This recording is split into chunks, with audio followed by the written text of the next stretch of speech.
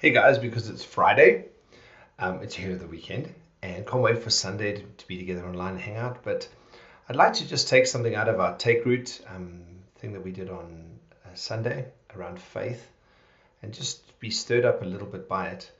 I'm not going to take a text like you usually do for this morning's devotional. I want to just talk through a little bit of a process that we outlined and just speak about it again because I think it's really important. I think faith is one of these weird things that, well, it's not weird, but we've made it weird because faith, like it's the evidence of things, are not seen. And it's like all this, what exactly is faith?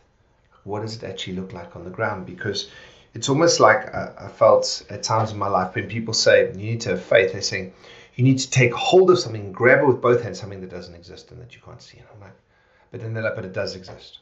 And so I'd like to talk really practically about faith, if I can, about these four things that I think that we spoke about on Sunday that grow faith inside of us and allow our faith to grow. You see, the crazy thing about faith is when I first see it, it doesn't make any sense because faith is like a mustard seed.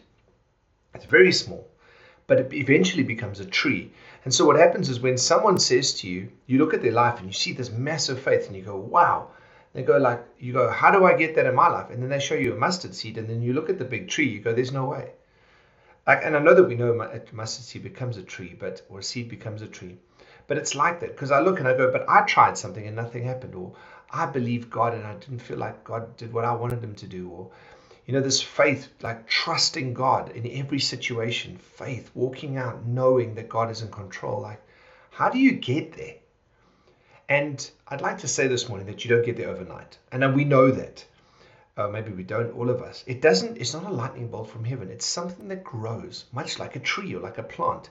And so today I'd like to talk about this process that we spoke about on Sunday, how this plant grows and how we tend it and how we weed it and how we feed it and how it grows till eventually it becomes something that's central to who we are and how God has wired us and what he's put inside of us. And so faith allows us to take God's promises and what God has said and make them real out of God's word into our lives.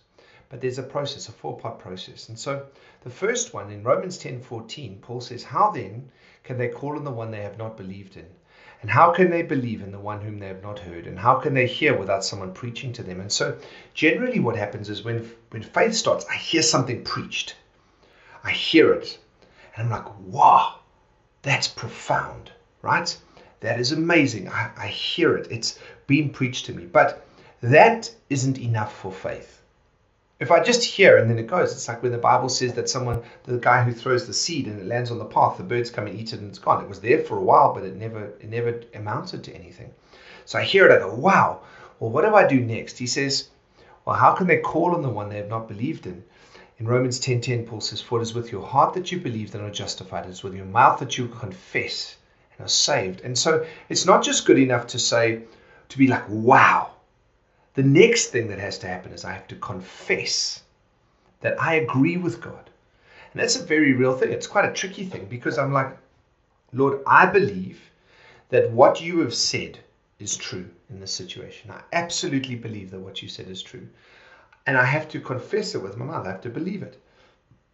It's no good to sit on the fence and go, but I confess that I believe what God's word is true. Now you might say, but John, that's so weird speaking that stuff out. Well, I tell you what's also weird, all the negative stuff that we speak out all the time. I don't like this and I don't like that and this guy's an idiot and I don't believe that. And what about, COVID and 5G and the vaccine's going to put a microchip and everyone's got these crazy things that they just say, but we just spout this stuff. That's not crazy, but confessing what we believe in God is, and it shouldn't be. I confess in what I believe. And that's what prayer is oftentimes, confession. It's powerful. Saying to God, God, I believe what your word says to me. And we begin to pray these prayers of power, prayers of faith. God, I agree with you what you say about that. I see what it says in your word and I agree with you what you say about that. I confess this. And as I do that, I begin to receive faith. It's so crazy. It's like I open this doorway and I receive like a deposit of faith from heaven. right? Yet to all received him, John 1:12, to those who believed in his name, he gave the right to become children of God. And so God begins to put this deposit inside of me as I agree with him and as I confess. Boof, and then I start to feel this faith grow. As I've confessed, there's this receiving that happens and I begin to grow. But then, and here's the thing, I can have all of those things. Then God goes, okay, great. Now you've got everything. Now you agree with me, right? You've received my word. You've received faith. You've confessed it. Now do it. And that's oftentimes where we fall down. We spoke a bit about that a couple of weeks ago, about calling versus command. God doesn't call us as a suggestion. His calling is always a command. And unless our faith works itself out in obedience, friends, it's like it's like putting all the ingredients together of a cake and then taking that bowl and throwing it in the bin. We have to put it in the fire so for the cake to come out. And that's what obedience is. We take those elements of faith, all those things, my confession, the gift of faith that God has given me, the word that was preached to me or whatever it is. And it's like, I put those ingredients together and then I'm obedient to them. And I see God come through. My eyes are open. And wow, all of a sudden that faith goes from a bunch of sloppy cake mix to a beautiful chocolate cake. If you like chocolate cake or anything else. I like Christmas cake. But you know what I'm saying. Just something amazing. And so can I encourage us, friends, to not just stop at one of those, but to actively, when God speaks to you, when you have that, like, wow, that's something I need to work on, or wow, that's profound, or God speaks to me about something, let's, right, confess, God, I believe this, make this real. Receive the gift of faith from God and then be obedient to what he says, even if it's hard in the beginning. And it's amazing how we begin to overcome and we begin to live this life of incredible faith.